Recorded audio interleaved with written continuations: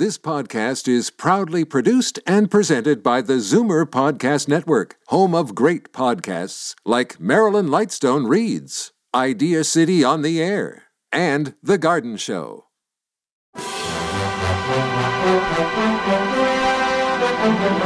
It's Zoomer Radio's Theater of the Mind with Frank Proctor.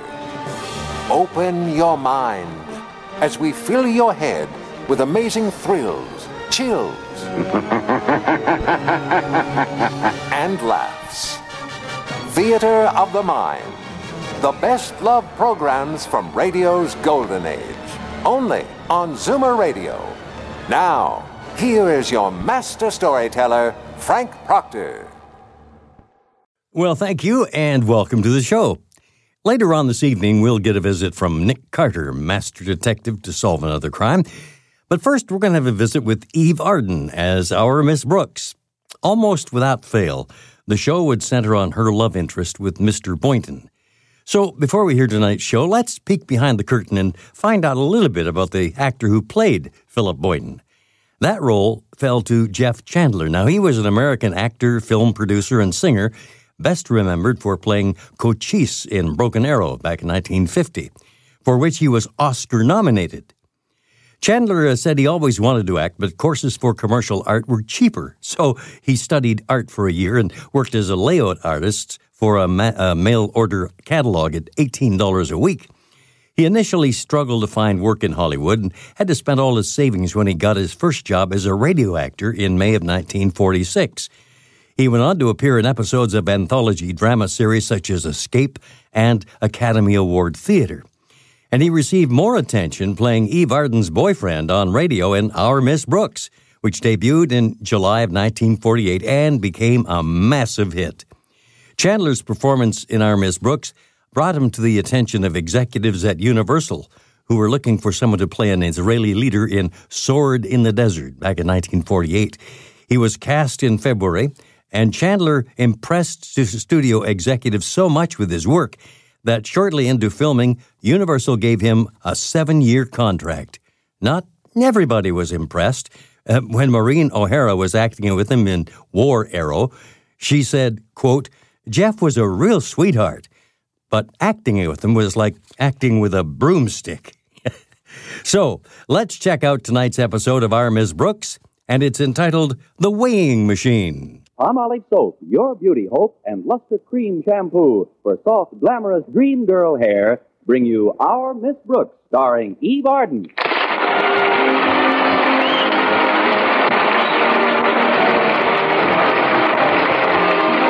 Our Miss Brooks teaches English at Madison High School, and although, like most of our teachers, she possesses a higher-than-average intelligence, she also possesses the higher-than-average curiosity of most of our women. Especially when it comes to weighing machines. There's nobody more concerned about the result than a female who has just deposited her penny in the slot. Unless it's the male tub of lard who was on the scale when I got there. This happened last Wednesday after school. I was passing the drugstore and just happened to have a penny on me. Tuesday was payday. So I approached the weighing machine, and like I said, this brewery horse was stomping on the springs. And when he saw his weight on the little card, he looked around the drugstore, then made tracks for a sign saying girdle department. I calmly stepped aboard, and when my card came out, I glanced casually at my weight, chuckled as if to say, how much accuracy can you expect for a cent? And was just about to throw the card away when I noticed my fortune printed on the back. It said, "A tall, dark man is coming into your life." Then, of course, I did drop the card. It landed in my purse, and I proceeded on home. By the next morning, I'd forgotten about it completely. As usual, I'd left word for Mrs. Davis, my landlady, to wake me at 7:30. Connie. Oh, Connie. What is it? Better hurry, Connie. You've only got 20 minutes. 20 minutes? What time is it? 7:10, and you've only got 20 minutes to sleep. Oh, fine. Well, come on in, Mrs. Davis. Did you have a good night, Connie? I said, did you have a good night? Good night, Mrs. Davis. You better get up now, Connie. Here, I brought you some fruit juice. Go on, Connie. Take a sip. Oh, what kind of juice is this? a combination. Pineapple, papaya, and passion fruit. It's a genuine Hawaiian recipe. What do you stir it with, the ukulele? After you drink it, we'll have a nice... Why, Connie, what's that little white card? What little white card? This one here on your night table. Let's see. It says, a tall, dark man is coming into your life. Now, who do you suppose that could be? Well, it's not Sonny Tufts. He's a blonde. Maybe they mean Mr. Philip Boynton. The bashful biologist? No, Mrs. Davis. So far, he's managed to remain in the suburbs of my life. Well, of course, I don't believe in fortunes on cards and crystal gazing and palm reading and all that nonsense. There is, however, a logical and scientific way to arrive at certain conclusions about one's personal destiny. What's that, Mrs. Davis? Tea leaves. Now, you hurry and get dressed, and I'll brew the tea. After breakfast, I'll do you a reading. All right, Mrs. Davis. Oh, just a minute. What is it, Connie? Before I get out of bed, you better take that tall, dark man off my night table.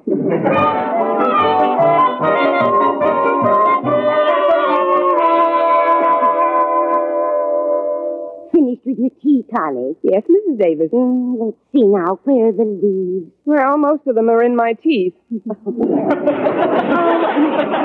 Here we are. There's plenty left for a reading. First, we revolve the cup 3 times slowly between our hands, then quickly turn it over onto the saucer. There.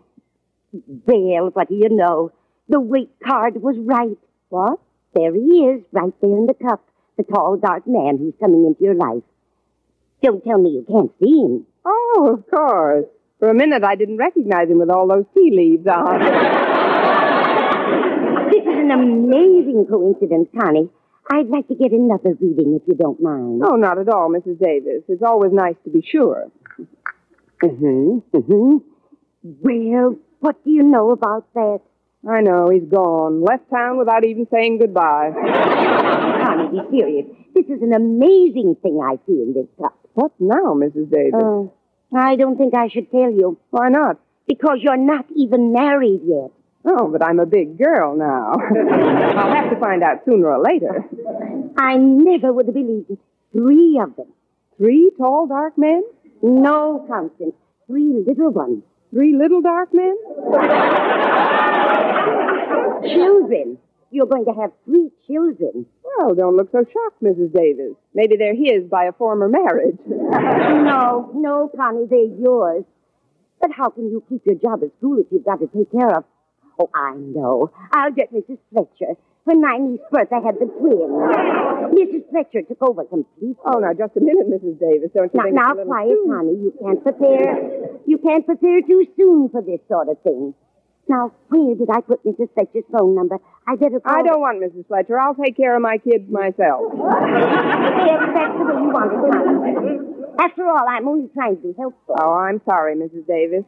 This tea leaf business is pretty fascinating. But I better get ready. Walter Denton's giving me a lift to school again. Oh, is your car in the repair shop, Connie? Yes, it is. What's wrong with it this time? Well, I can't be sure, but I think that Joe, the mechanic, and my car are that way about each other. Every time I try to separate them, the car blows a gasket. Oh, there's Walter now. I'll be right with you, Walter. Oh, before you go, Connie, please do me one favor. Certainly. What is it? Promise me you'll be very careful today. Careful? Oh, you mean about my fortune. Mrs. Davis, I give you my word of honor. I'll let you know in plenty of time to call Mrs. Fletcher.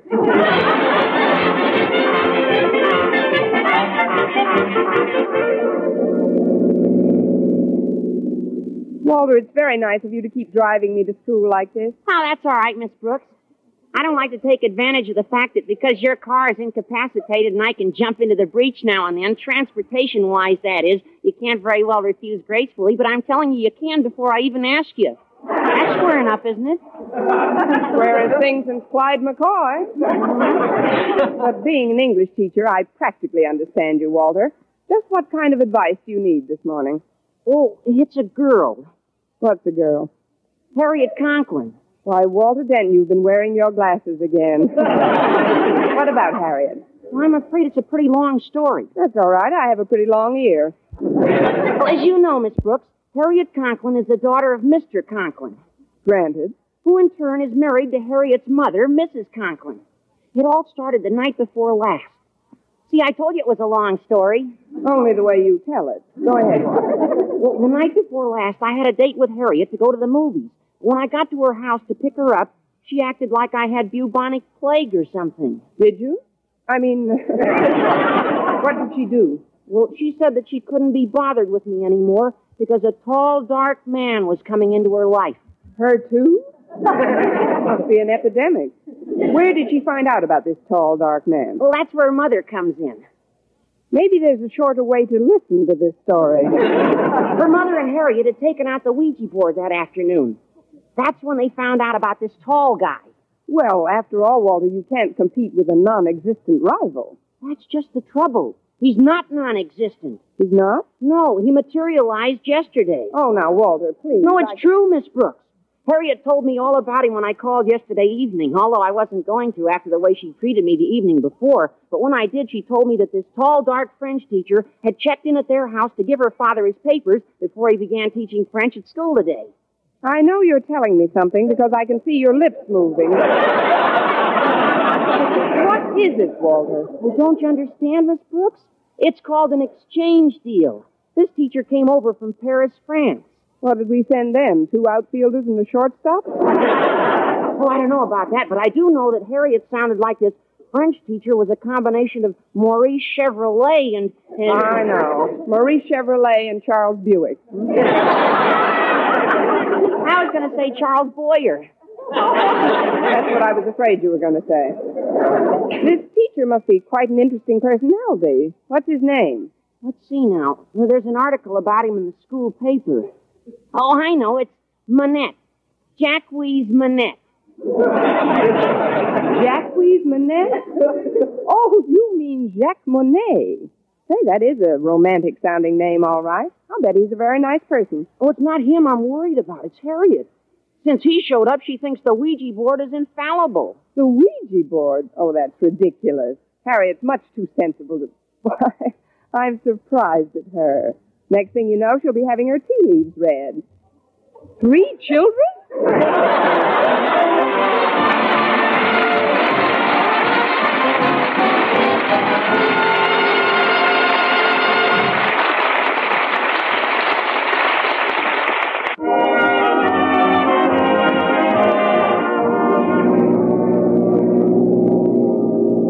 Well, here we are, Miss Brooks.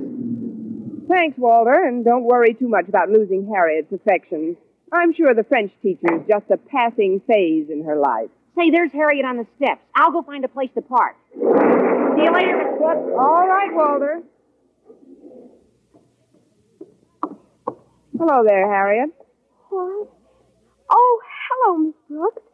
You'll have to forgive me if I seem to be in a reverie. I've heard about your Ouija board. I don't care what anybody says, Miss Brooks. There must be something to it. Imagine the very next day, he came along.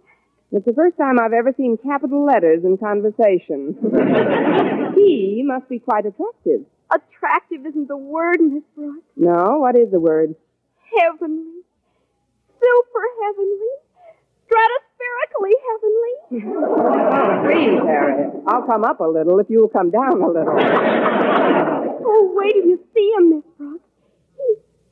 He's... Adjust safety belts. Mm-hmm. Look, Harriet, I think it's all very natural for a schoolgirl to have crushes. I had them myself. You, Miss Brooks? Yes, me, Miss Brooks. I wasn't born an English teacher, you know. I also think it's perfectly normal for a girl your age to think like a schoolgirl in other ways. But I do say this, and I mean it sincerely, Harriet. You don't have to act like a schoolgirl. Pardonnez-moi, but you are the principal's daughter, Harriet, no? May we, Monsieur Monet, may we? Oh, this is Miss Brooks. Miss Brooks, je suis enchanté. That is, I've heard so much about you. But it is, how do you say, understatement. You're so youthful, so lovely. Why, you're like a pupil, not a teacher.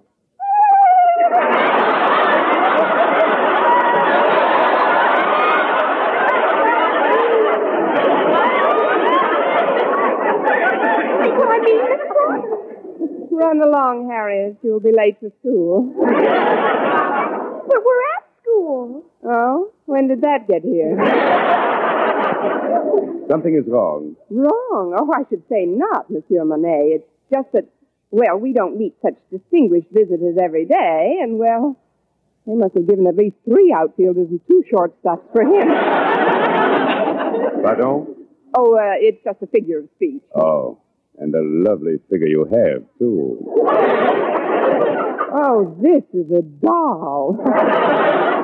Shall we go into the school, Monsieur Monet? Oui, yes. I have to stop at Monsieur Conklin's office. You show me where it is, huh? No? I show you where is it. Yes. And I hope Mr. Boynton sees us together. I'll direct Monsieur Monet to Daddy's office, Miss Brooks. Oh, you won't have time, Harriet. You have to freshen up before your class. Freshen up? But I just stepped out of the shower. Then give yourself a rub down. You'll catch cold. This way, monsieur.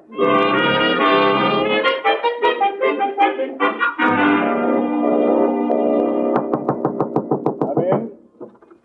Well, it's our new French teacher. Good morning, Monsieur Monet. Bonjour, Monsieur Conklin. Excuse me, I mean good morning. Hi, Daddy. Hello, Harriet. Mr. Conklin, I just came in to volunteer my assistance if you're looking for somebody to show Mr. Monet around the school. I told Miss Brooks that I'd be glad to take Mr. Monet, Daddy. Of course, I'd need your permission to cut one of my classes. Maybe English. I'm pretty well advanced in that. Me too. Maybe we both could cut it. Please, I would not want either of you to, put out yourselves. Oh, it would be silly to put out ourselves now. After all, we just started to blaze.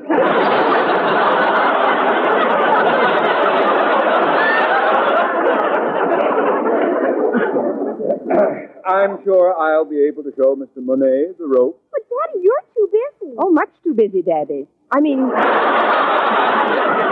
Conklin, I have a study period coming up in which I don't want to hear any more about it. I'm sure Mr. Monet wouldn't want us to feel that because of him our entire system was disrupted. Oh, certainly not. I can find my own way about the premises. I'm sure that... Well, in that case, come along, Harriet. You're in my first class, you know. Oh, one moment, Miss Brooks. Would you do me the great honor of perhaps having lunch with me? With pleasure. Oh, but I did have a date with Mr. Boynton. I think I'll keep that date, too. Maybe it'll open his eyes a little. I'll see you in the cafeteria, Mr. Monet. But I thought Mr. Monet was going to have lunch with us. Didn't you tell me you were going to invite him to the house, Daddy? Invite him? Well, I suppose so. Thank you just the same, monsieur, but I would rather not leave the school proper during my first day. Ah, an admirable spirit, Monet. If more of our homegrown teachers had it, Madison High School would be a better place in which to learn something. Something like English, for example. Yes. Well, as the little boy in the Fisk ad says, it's time to retire.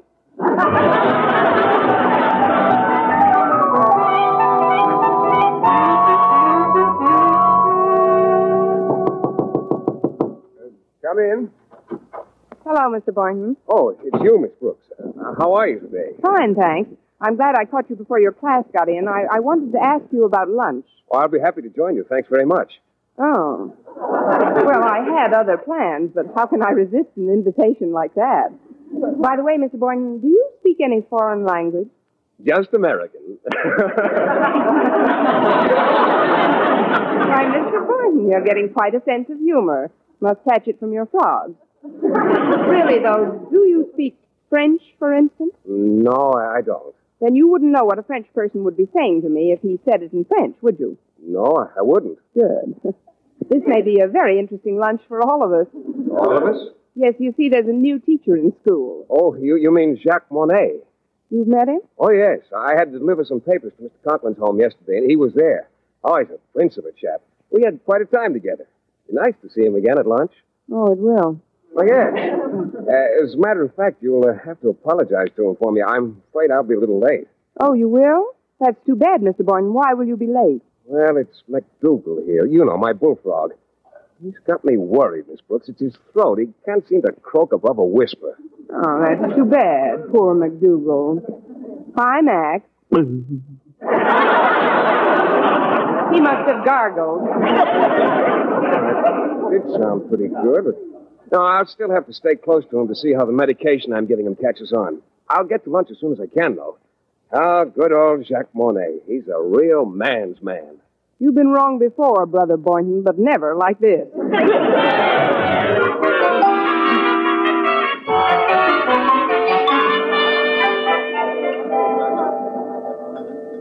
Here's a nice table, Mr. Monet. Let's sit down. Oui. Yes, Miss Brooks. This is certainly a big restaurant. It's a cafeteria, Mr. Monet. Yes. Now then, shall we look at the carte du jour, bill of fare? Bill of fare? Mhm. Oh, you mean menu. They don't have any menus here, Mr. Monet. No? Then how do you select an order? Well, here you don't exactly select an order. You just sort of point and holler. I'll show you in a minute. But first, I'd like to ask a little favor, Mr. Monet. As you know, Mr. Boynton is joining us for lunch. Oh, yes. Yes, fine fellow, Mr. Boynton. A real man's man. On him, it fits. I mean, he is a very nice man, but he's sort of shy. Shy? Mm-hmm. Why should he be shy? He is tall, muscular, with a fine head of hair, good teeth, pleasing manner. What else is new? What I wanted to ask of you is very simple. You see, Mr. Boynton is too bashful to ask you himself, but I'm sure he'd get a tremendous kick. That is, he'd enjoy it if you spoke nothing but French during our lunch. But why? Well, he's trying to learn how to speak your language. He understands it fine, but he's not sure of his pronunciation. He could learn a lot from you about a lot of things. Well, I suppose I could help him. He's coming over now, Mr. Monet. Remember how you kissed my hand this morning? Would you do it again, please? What? Quickly, Mr. Monet. It's part of Mr. Boynton's education. Hurry, here, my hand. Miss Brooks, I don't like to be, how do you say, gouchy, but you're pushing out one of my fillings.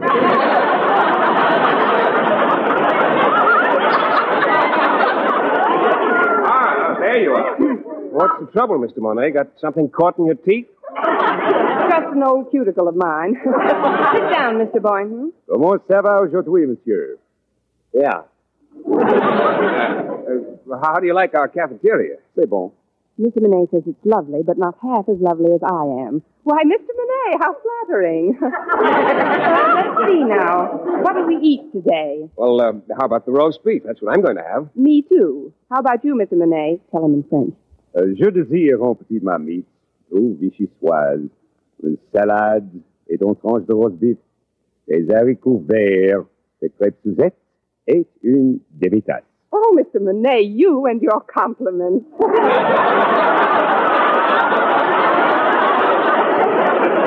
now stop that and tell Mr. Boynton what you want to eat. But I do not understand. Mr. Monet, quel voulez-vous manger? Mr. Boynton, you little spy, you can speak French. Oh, no, I can't, Miss Brooks. Not really. Those are just a few words I picked up when I was in the Army. The Army? You were stationed in New Orleans, and you know it. But near the French Quarter. Well, let us not delay any longer. I don't suppose they have what I really want for lunch. But maybe, eh? Do they ever have frog's legs? What? Oh, don't say it, Mr. Monet. Well, why not? Frog's legs are delicious to eat. Let's all have them, huh? Me? Eat frog's legs? What? I'd feel like a cannibal. If you'll excuse me, I'm afraid I've lost my appetite. I'll see you later, Miss Brooks. Why would he feel like a cannibal if he ate frog's legs? He is not a frog. Only in some ways is he not a frog, Mr. Monet. But don't worry about Mr. Boynton now. Oh, yes, you're right. You're right, Miss Brooks. You know, in a way, I'm glad we're alone. There is something I would like to ask you. You see, I have been searching for just the right one ever since I come to America. Now, well, I feel that my search is at an end. You are the one I've been searching for. Oh, Mr. Monet. But Mr. Boynton's gone now. You don't have to talk like that to me. Oh, I don't think of Mr. Boynton. I think of you, Miss Brooks. Ma chère, Miss Brooks. I have something personal to talk to you about. But right now I'm late for an appointment with Mr. Conklin. Can you meet me someplace, right after school? How about the Casbah? I mean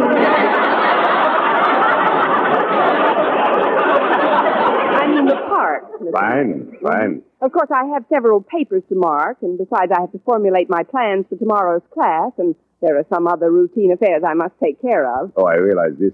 How long will it all take? Well, school doesn't let out until 3, and it's a 20-minute walk to the park. Would 3:10 be all right?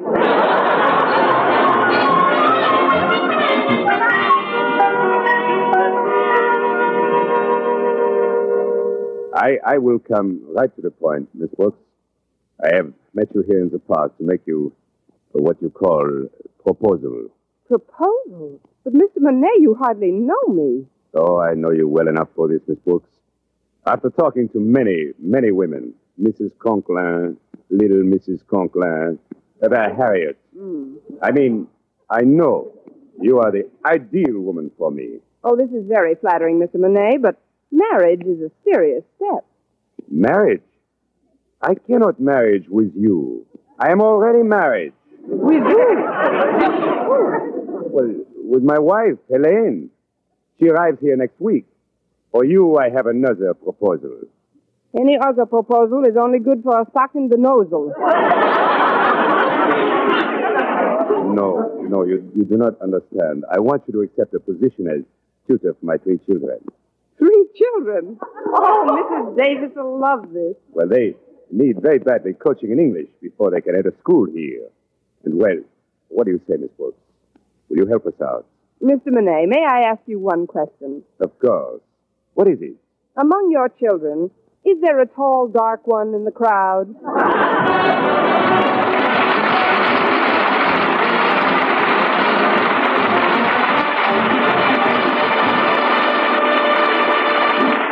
And now, once again, here is our Miss Brooks.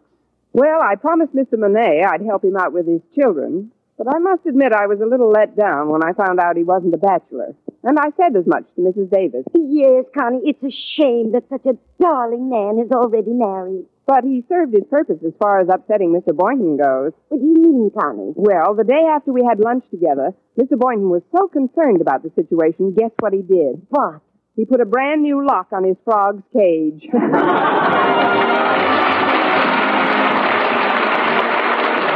Next week, tune into another Our Miss Brooks show brought to you by Palmolive Soap, Your Beauty Hope, and Luster Cream Shampoo for soft, glamorous dream girl hair. Our Miss Brooks, starring Eve Arden, is produced by Larry Burns, written and directed by Al Lewis, with music by Wilbur Hatch. Mr. Boynton is played by Jeff Chandler, Mr. Conklin by Gail Gordon. Others in tonight's cast were Jane Morgan, Dick Crenna, Gloria McMillan, and Gerald Moore. For mystery liberally sprinkled with laughs, listen to Mr. and Mrs. North, the exciting, fun-packed adventures of an amateur detective and his beautiful wife. Tune in Tuesday evenings over most of these same stations. And be with us again next week at the same time for another comedy episode of Our Miss Brooks. Do you want to be free to work where you choose, start your own business, own your own home, invest your money as you see fit? Then the American way of life is best for you. We have the highest standard of living. Since 1910, we have practically doubled our annual income, yet our working time has been cut by about 18 hours a week. Let's start to realize how fortunate we are. Let's work a little harder on our jobs and at being better citizens. Let's remember that the better we produce, the better we live. Stay tuned now for Lum and Abner. Bob Lamont speaking. This is CBS, the Columbia Broadcasting System.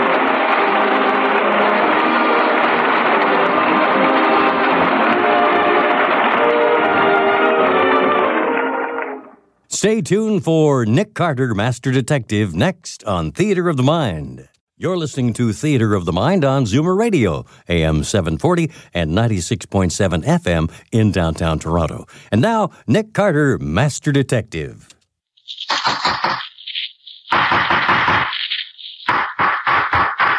What's the matter? What is it? It's a case for Nick Carter, Master Detective.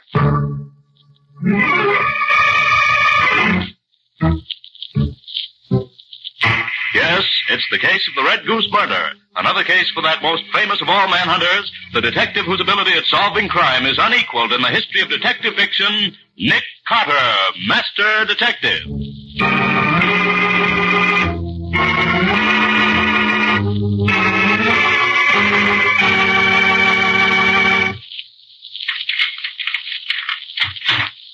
Oh, listen, Patsy, why do you have to come back to the office at this time of night? I just want to be sure that I finished everything before I left Scubby. With Nick away, it sort of leaves the responsibility on my shoulders. Okay, but shake it up, will you? The last show starts at 8:40, and it's 8:20 now. This won't take but a minute, Scubby. I simply want to have everything in order for the morning. That was a good feed we had, wasn't it? That salad was out of this world. Oh, doggone it. I knew we should have stayed away from this place. Nick Carter's office, Patsy Bowen speaking. Mr. Carter there? Not at the moment. Who's calling, please? Art Bradley, manager of the Red Goose. When do you expect Mr. Carter? I can't say exactly. Can I do something for you? I'm his assistant. Maybe you could help me out. I'll be glad to if I can. Suppose you tell me why you called. It's like this. My girl singer has just died very suddenly. Oh. She was all right a half hour ago, but when I stopped in her room just now, she was slumped on the floor dead. Looks very odd to me. Well, why don't you call the police? I was going to, but the police visiting my nightclub would hurt business. And she may not have been killed, so I wondered if Mr. Carter, you see, I met him the other evening at one of his lectures. I see. I wondered if he wouldn't come over and see what actually happened before I do anything further. If you have any suspicion that her death wasn't natural, Mr. Bradley, you'd better call the police. Yes, I suppose I had that. Who should I call? Can you tell me? Look, Mr. Bradley, leave it to me. I'll take care of it for you. Oh, well, that'll be fine. Thank you so much. Goodbye. Goodbye. Now what, more trouble? Oh, not for us, Scubby. I have to call Sergeant Matheson. Then it's us for the movie. Oh, swell. I thought for a minute we were going to miss that Western. Oh, no, sir. Homicide. Sergeant Matheson. Oh, hello, Sergeant. This is Patsy. Oh, hiya, Patsy. What's up? Art Bradley, manager of the Red Goose on West 7th Street, says his girl singer is dead, and he thinks maybe she didn't die naturally. You better take a look and see what's what. Nick going over? Oh, no. Nick's out of town for a few days. You'll have to solve this alone, if you can. What do you mean, if I can? I solved murder cases before you was born. Just because Nick has helped me out once or twice. I apologize, Sergeant. Happy hunting to you. Yeah. Bye. Come on, Patsy. We just got time to make it. Right with you, Scubby. Let's see how the movies do it, just for a change.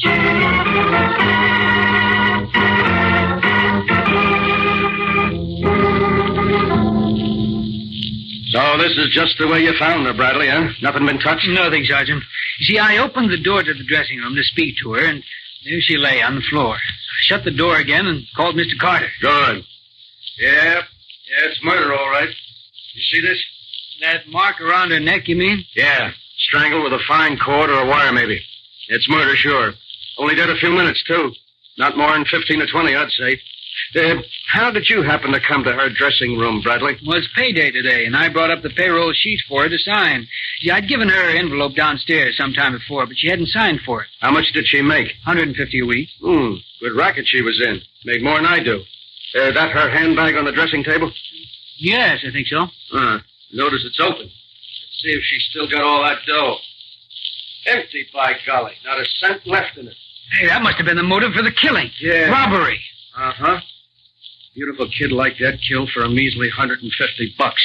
Wait till I get my hands on the guy that did... If you do, Sergeant. What? Patsy, what are you doing here? And the demon reporter, Scubby Wilson.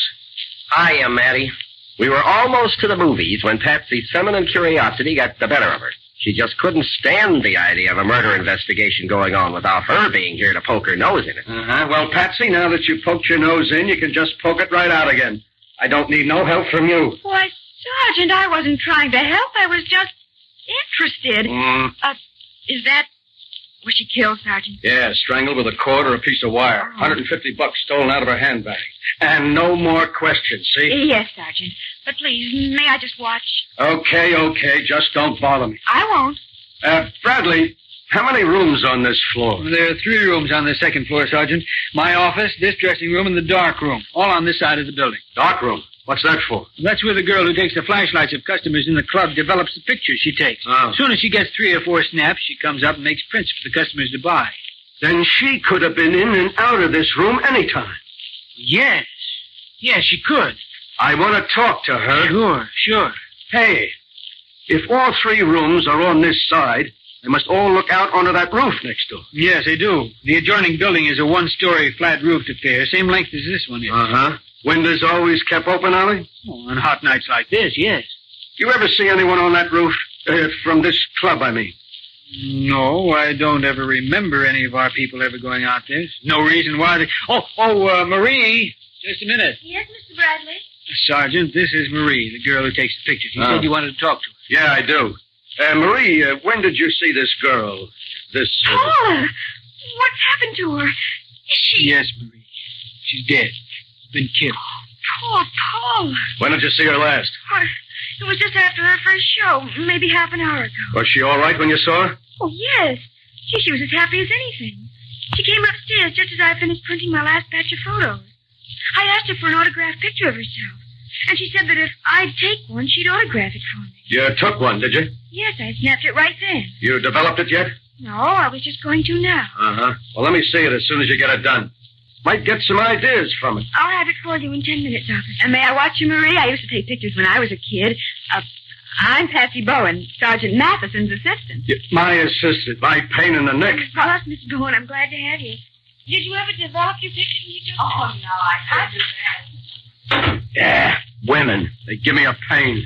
Mr. Bradley, how many employees do you have here in the Red Goose? Why, there are 12 in the kitchen crew, 7 in the orchestra, 5 front men in the lobby and inside, check girl, flower girl, and Marie. I want to talk to them, all of them. Get them up here. Now, look, Sergeant, couldn't we sort of take it easy? Just talk to them one at a time, kind of private-like?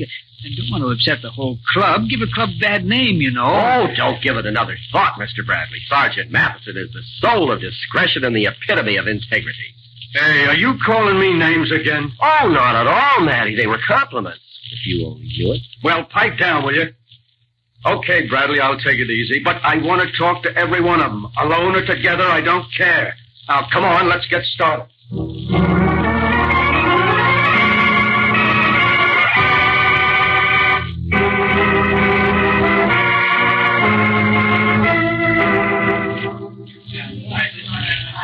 Hey, Sergeant. Yeah? I got some news for you. Yeah? What is it, Stubby? Your homicide squad is all through. Just left. Oh, some news. That helps a lot. You finished your checkup? Yeah, we've accounted for all but 2 waiters and 1 of the front men. And all 3 of them have been with me for years. They can't be mixed up in this. Who says they can't? Anybody could be mixed up in it. But we'll let them go for now. I want to ask that Marie a few questions. She's the one nobody can check up on. Let's go back up and see what she's got to say for herself. If you don't mind, Sergeant, I'll stay down here. You 2 go right ahead. Ask her anything. All right. Come on, Stubby. Right with you, Matty, old boy. Bradley says she only makes $35 a week. What she can get out of the customers. She could have needed that money. Oh, she seems like a nice kid, Matty. I don't think she'd be You mixed up. too? When will you guys learn that appearances don't mean a thing? Oh, there you are. Oh. I was going to look for you. Marie's been waiting to show you the picture she took of Paula. Here it is, officer. Yeah. And just think, she'll never autograph it for me now. Looks happy enough. And look at this one, Sergeant. What? That's the picture Marie took while Paula was singing her last number. See her in the background? Yeah. And see whose picture it is. Hey, that's Alworth Van Keppel, the millionaire playboy. Uh-huh. Does he come here often? Oh, about once a month, and always with a different girl. Blonde this time. He always gets his picture taken, too, and he's always good for a swell tip. Marie, suppose you and me have a little talk. No? Yeah. Oh, I have to go down and deliver these pictures before the customers leave. Okay, but make it snappy. I'll go with you, just in case. In case of what? Just in case. Wasn't Marie nice, Cubby? She made me extra copies of her last batch of pictures for my scrapbook. Patsy, let me see that picture of Van Keppel again. Sure, Scubby. It's a good one, isn't it? Hmm. Patsy, how many men do you see in the orchestra of this picture? Huh? Oh, gee, Scubby, they're so far in the background, it's hard to tell. Well, look closely. 5, 6. 6, why? Well, Bradley told us there were 7 men in the band. The picture shows only 6. Huh? I wonder where the other one was. How are you folks making out? Find anything yet? Oh, Mr. Bradley, you said there were 7 men in the band. Yes. Well, this picture taken during the first show tonight shows only 6. That's so. Let's see. Yes, the guitar player, Steve Dawson, isn't there. See, that's funny. Any idea why he wasn't there when this picture was snapped? No. I know he was there when the show started, and he's there now. I saw him as I came up. I don't understand it. Scubby. Huh? Do you suppose he could have... Oh, Bradley, Marie tells me this was Paula's last night here. She was going to work for another club beginning tomorrow night. Yes, that's true. Well, how come you didn't tell me about that before? I guess it just slipped my mind, Sergeant. Why was she leaving? Well, she got a better job. More money than I could pay her. That's all. Sergeant, while Paula was singing her last number, the guitar player was missing from the band. Do you suppose he could have come up here and done this? A guitar player, huh? Hey, Bradley, do these musicians have a dressing room here anywhere? Yes, they do, on the third floor. They keep their stuff in lockers up there. How much longer are they going to be playing? You see, it's 9:10 now. They break at 9:30. Uh-huh, so we got 20 minutes. Let's have a look at this guitar player's locker. Maybe he knows something about this.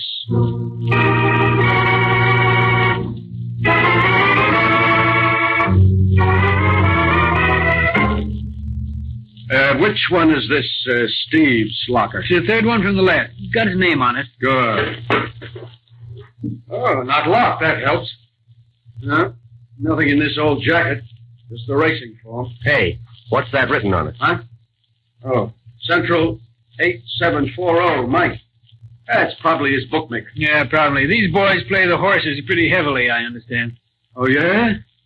Then this Steve could need money, maybe, if the nags weren't running for it. Anything else there, Sergeant? No, Patsy, only this old guitar case.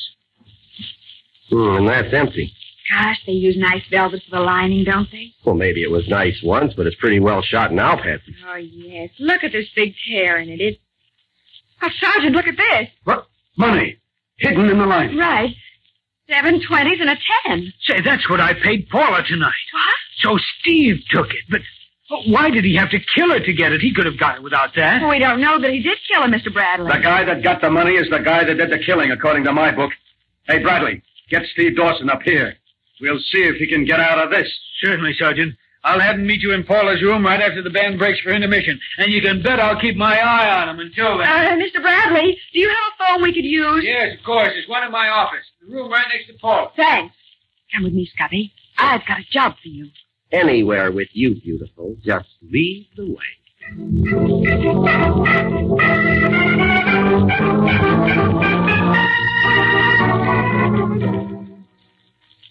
You say you want me to call this number we found on Steve's racing form? Right, Scubby. And ask for Mike.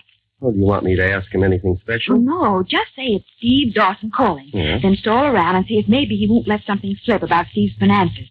Okay, what can we lose? Here goes. Right. 8, 7. Oh, I wish I knew what this Steve's voice sounds like. Well, just talk a little husky, as if it were a bad connection. Mike'll never know the difference, I hope. The Purple Pig. Good evening. Well, hello. Is Mike there? This is Mike.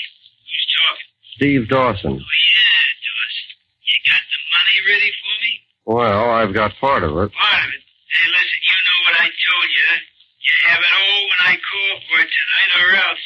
The whole $300 you borrowed, and the $100 interest for the 2 weeks you had it. Well, isn't there some way I can let you have part of it now and the rest Got a little... the stalling, Dawson. 400 smackers in a bunch by 1 o'clock tonight for trouble. And I mean trouble. Okay, Mike. Goodbye. So Steve did need money. He sure did. $400 by 1 o'clock tonight, and no fooling around either. So Steve might have needed that money so bad he'd be willing to kill Paula to get it. Well, it sure looks that way from where I sit. I wonder Scubby, what's that on the floor over under the window? Huh? Oh. Looks like tar. Tar? Yeah. Tar off somebody's heel. Maybe somebody was out on the roof and got some on a shoe. Mr. Bradley said nobody ever went out there. But look here. Here's a smudge on the windowsill, too, Scubby. Do you suppose... Have you got a flashlight, Patsy? Yeah, I swore one's here in my bag. I think I'll have a look at the roof outside this window. There might be footprints or something. If you're going out there, I am, too. Give me a hand. Okay, beautiful. Here. Easy now. There you are. Hey, tar on this roof is soft, isn't it? Yeah, tar roofs generally get that way on warm days. No, I don't see any prints here anyway. Mm-mm. Well, that doesn't prove anything, of course. Soft tar wouldn't hold prints very well. Scubby, this fireplace must fire escape. Oh, I'm getting all mixed up. Must be the one that goes up to the musician's locker room. Well, it probably is. I remember seeing one when we were up there before. Is Paula's body still in the room? No, they took it away after the homicide boys finished their investigation. Oh, I'm glad of that. I don't... Oh. What's the matter? I tripped over something. Caught my toe in it. Well, there's nothing here, Patsy. Oh, wait. Huh? Yeah, here's an old guitar string. Maybe you tripped on that. An old guitar string. And Steve plays the guitar. Funny, isn't it? How do you mean funny? The sergeant says Paula was choked with a cord or a piece of wire. Of course. And finding this guitar string here is no coincidence at all. I wonder. What do you mean, I wonder? Huh? Oh, I don't know, Scubby, but that's what Nick always says when he's not sure of something. Oh, his master's voice, huh? Something like that. Uh-huh. I'm just trying to think the way Nick would do it if he were here. Oh, I wish he were here, too. Oh, I don't know. It looks pretty open and shut to me. I know it does, but that's always the time Nick says to... Scubby, there's one of the musicians just coming into Paula's room. That must be Steve Dawson. Yeah, come on. I want to hear what he has to say. You want me, Sergeant?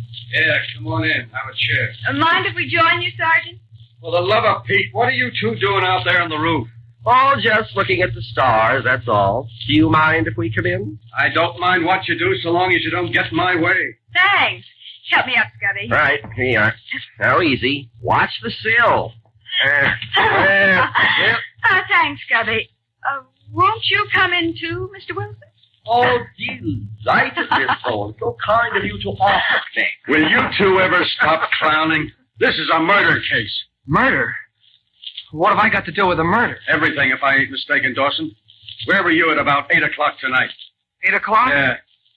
Playing with the band, same as always. That's so. Patsy, where's that picture you had? Here it is, Sergeant. Thanks. Now then, Steve, show me which one in this picture is you. Why, I don't seem to be there. When was this taken? During Paula's last number in the first show tonight. Now, where were you? Oh, yeah, I remember now. I was late coming in. Mr. Bradley said you were there when the show opened. Huh? Oh, yeah, I had to step out for a minute. You need money pretty bad, don't you? Money? Yeah. No, I just got paid tonight. I got plenty. You didn't get paid enough to repay the loan Mike made you. $300 plus 100 interest. Hey, what's that?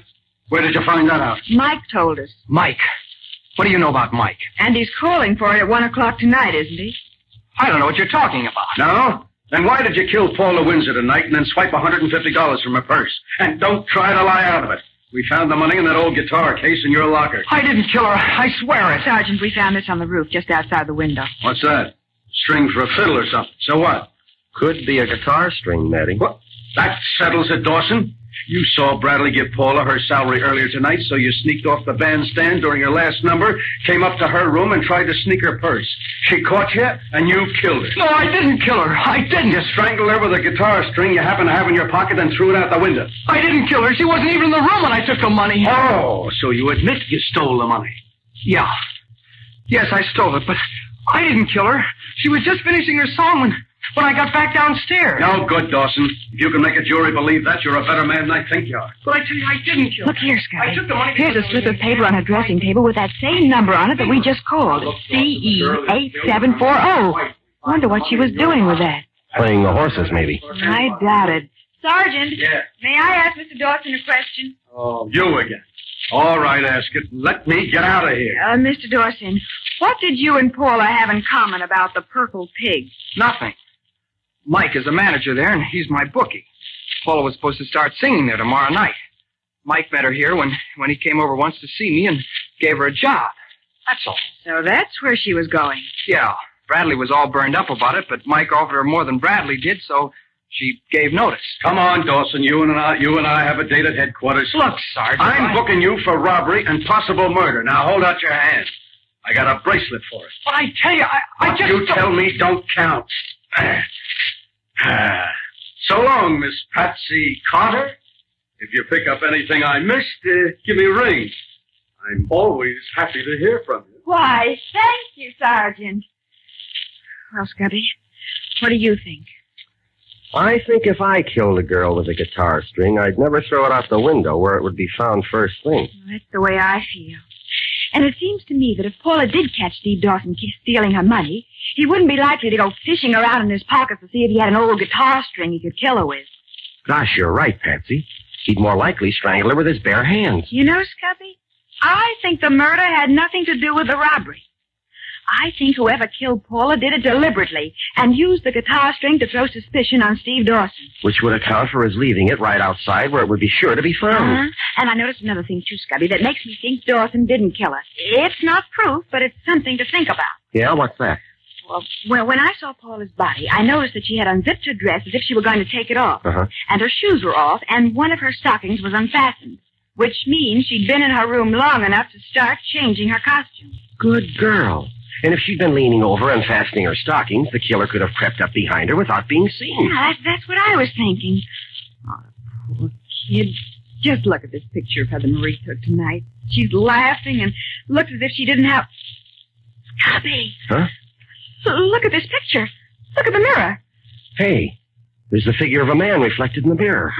From the angle at which the picture was taken, he must have been standing on the roof just outside her window. He probably thought he couldn't be seen, but the camera caught him in the mirror. It isn't plain enough to make out who it is. No, the picture doesn't show him very plainly. But it's definitely a man in a black coat, and the musicians wear white. So it's not the guitar player. Scubby, this man has a flower in his buttonhole.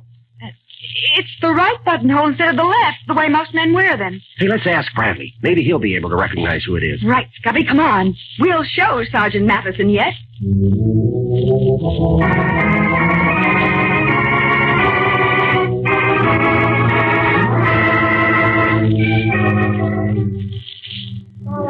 Mr. Bradley. Mr. Bradley, we've got something to show you. Can we go somewhere where it won't be so noisy? Yes. Suppose you go right in here. With the door closed, you can at least hear yourself think. Yes, this is better. Now, what have you found that would interest me? Mr. Bradley, this picture was taken this evening in Paula's room, right after the first show.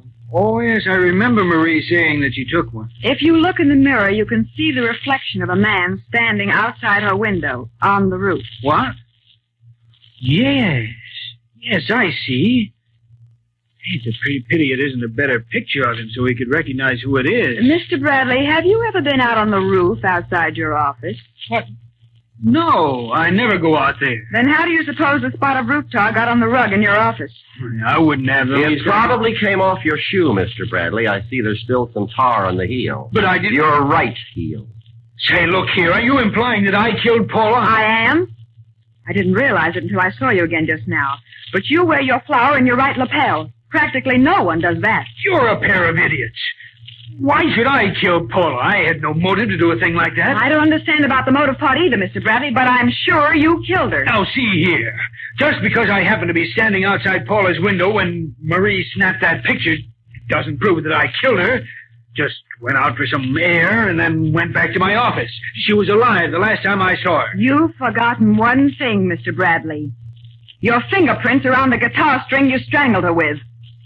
All right, so I killed her. What are you two going to do about it? I'll have you two taken care of so fast you won't Sit down, Mr. Bradley. You can't scare me with that little pop gun. Don't kid yourself, Mr. Bradley. Patsy knows how to use that gun, and she will if she has to. And a 22 makes just as good a hole in a man's heart as a 45 does if it's aimed right, the way Patsy aimed. Thank you, Scubby. Now, will you sit down, Mr. Bradley? Thanks. Now, Scubby, if you'll call Sergeant Matheson, he can put both the robber and the killer in the same cell.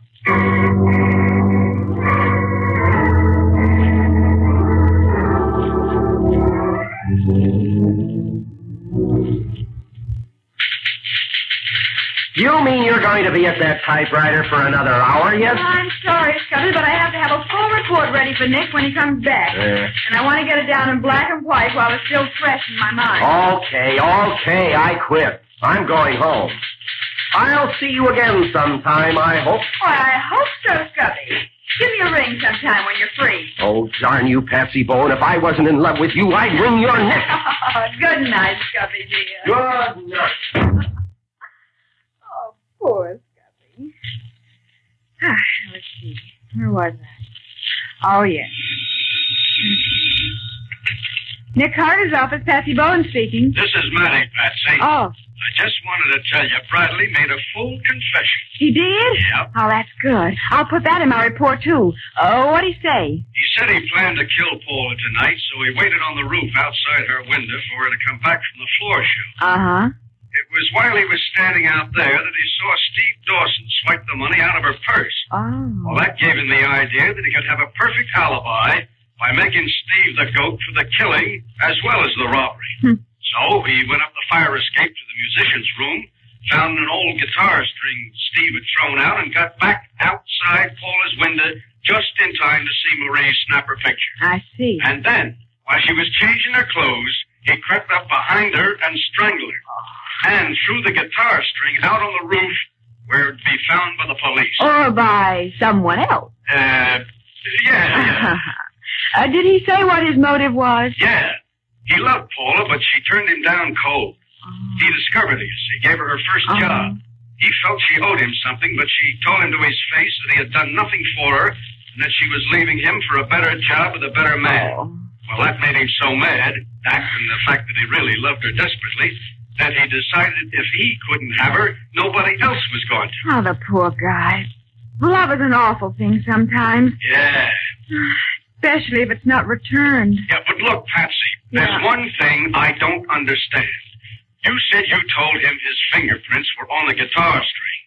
Now, what was the idea of that? Well, Nick always has something to clinch the case with, so I happened to think of that. But you ought to know a guitar string wouldn't take any fingerprints. Sure, Sergeant, I knew it. But Mr. Bradley didn't.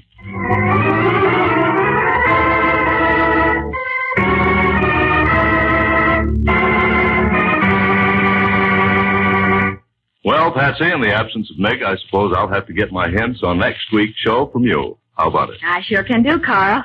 The case started when both Vince O'Neill and Otto Lerner found they were married to the same girl. What did Nick do about that? Well, he started out to find the girl and straighten things out, if he could. And he found her, I suppose, knowing Nick? Oh, yes, he did. But when he located her finally, she could no longer give him any information.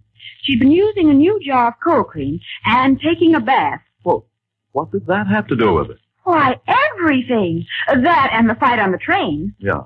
All right. What's the name of the story? We call it The Case of the Extra Husband.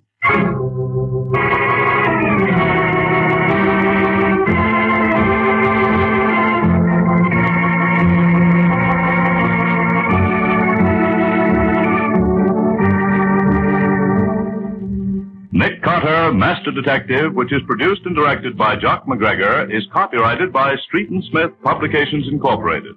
Pictured stories of Nick Carter appear in every issue of the Shadow comics. In the broadcasts of Nick Carter, Master Detective, Lon Clark is starred as Nick, Charlotte Manson is featured as Patsy, Mattie is played by Ed Latimer, Scubby by John Kane. Original music is played by George Wright, script is by Jock McGregor. Any resemblance in these programs to actual persons, living or dead, or to actual places is purely coincidental. Nick Carter, Master Detective, is presented over most of these mutual stations each week at the same time. This is Carl Caruso saying, so long until next week.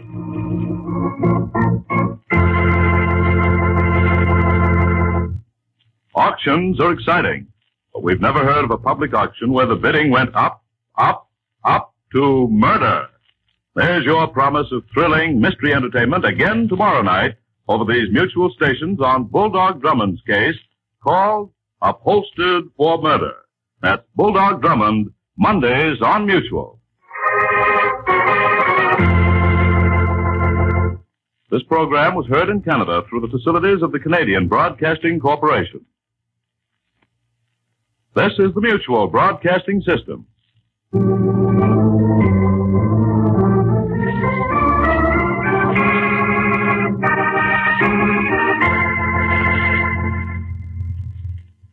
Thanks for listening. Tomorrow night, it's the Screen Guild Theater, followed by Richard Diamond. Thanks to Joel Schoenwell for technical support. The executive producer of Theater of the Mind is Moses Neimer. I'm Frank Proctor. Have a great evening. This podcast is proudly produced and presented by the Zoomer Podcast Network, home of great podcasts like Marilyn Lightstone Reads, Idea City on the Air, and The Garden Show.